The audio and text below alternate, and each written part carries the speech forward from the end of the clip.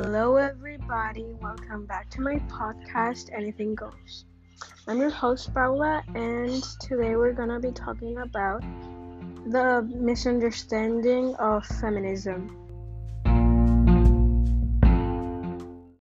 I hope you've had an amazing day. As I said earlier, today's episode is going to be about misunderstanding of feminism. I think it's an important topic that we all need to talk about and think about. So I will just ask you this question.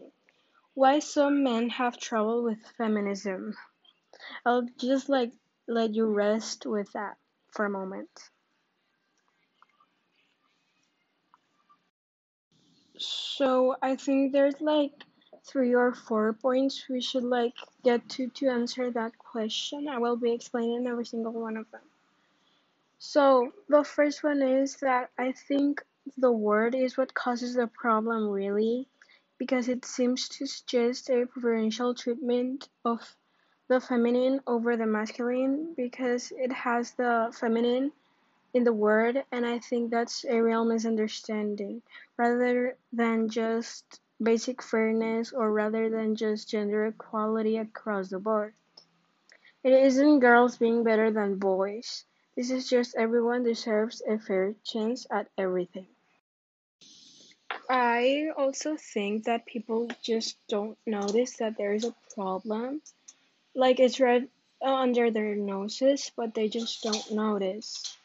So I think that this message will make people realize that there is a problem. Another point that I have to make is that also men think that feminism is that you're turning into a woman or they are losing their masculinity, but that's not true. It's they have an insecurity that maybe they're gonna turn into a woman, but it's not true. It's just that you're supporting them. And also, men don't really pay attention to feminism. I think it's because they think that it's just a woman's problem, but that's not right. If you're not making a change or supporting feminism, you are part of the problem. I think people need to start to be open-minded and remind themselves that there is a problem, and supporting will just make the society improve and evolve. I hope you enjoyed this episode. I think it was an important topic that we needed to talk about, and I hope you keep your research to know more about this problem.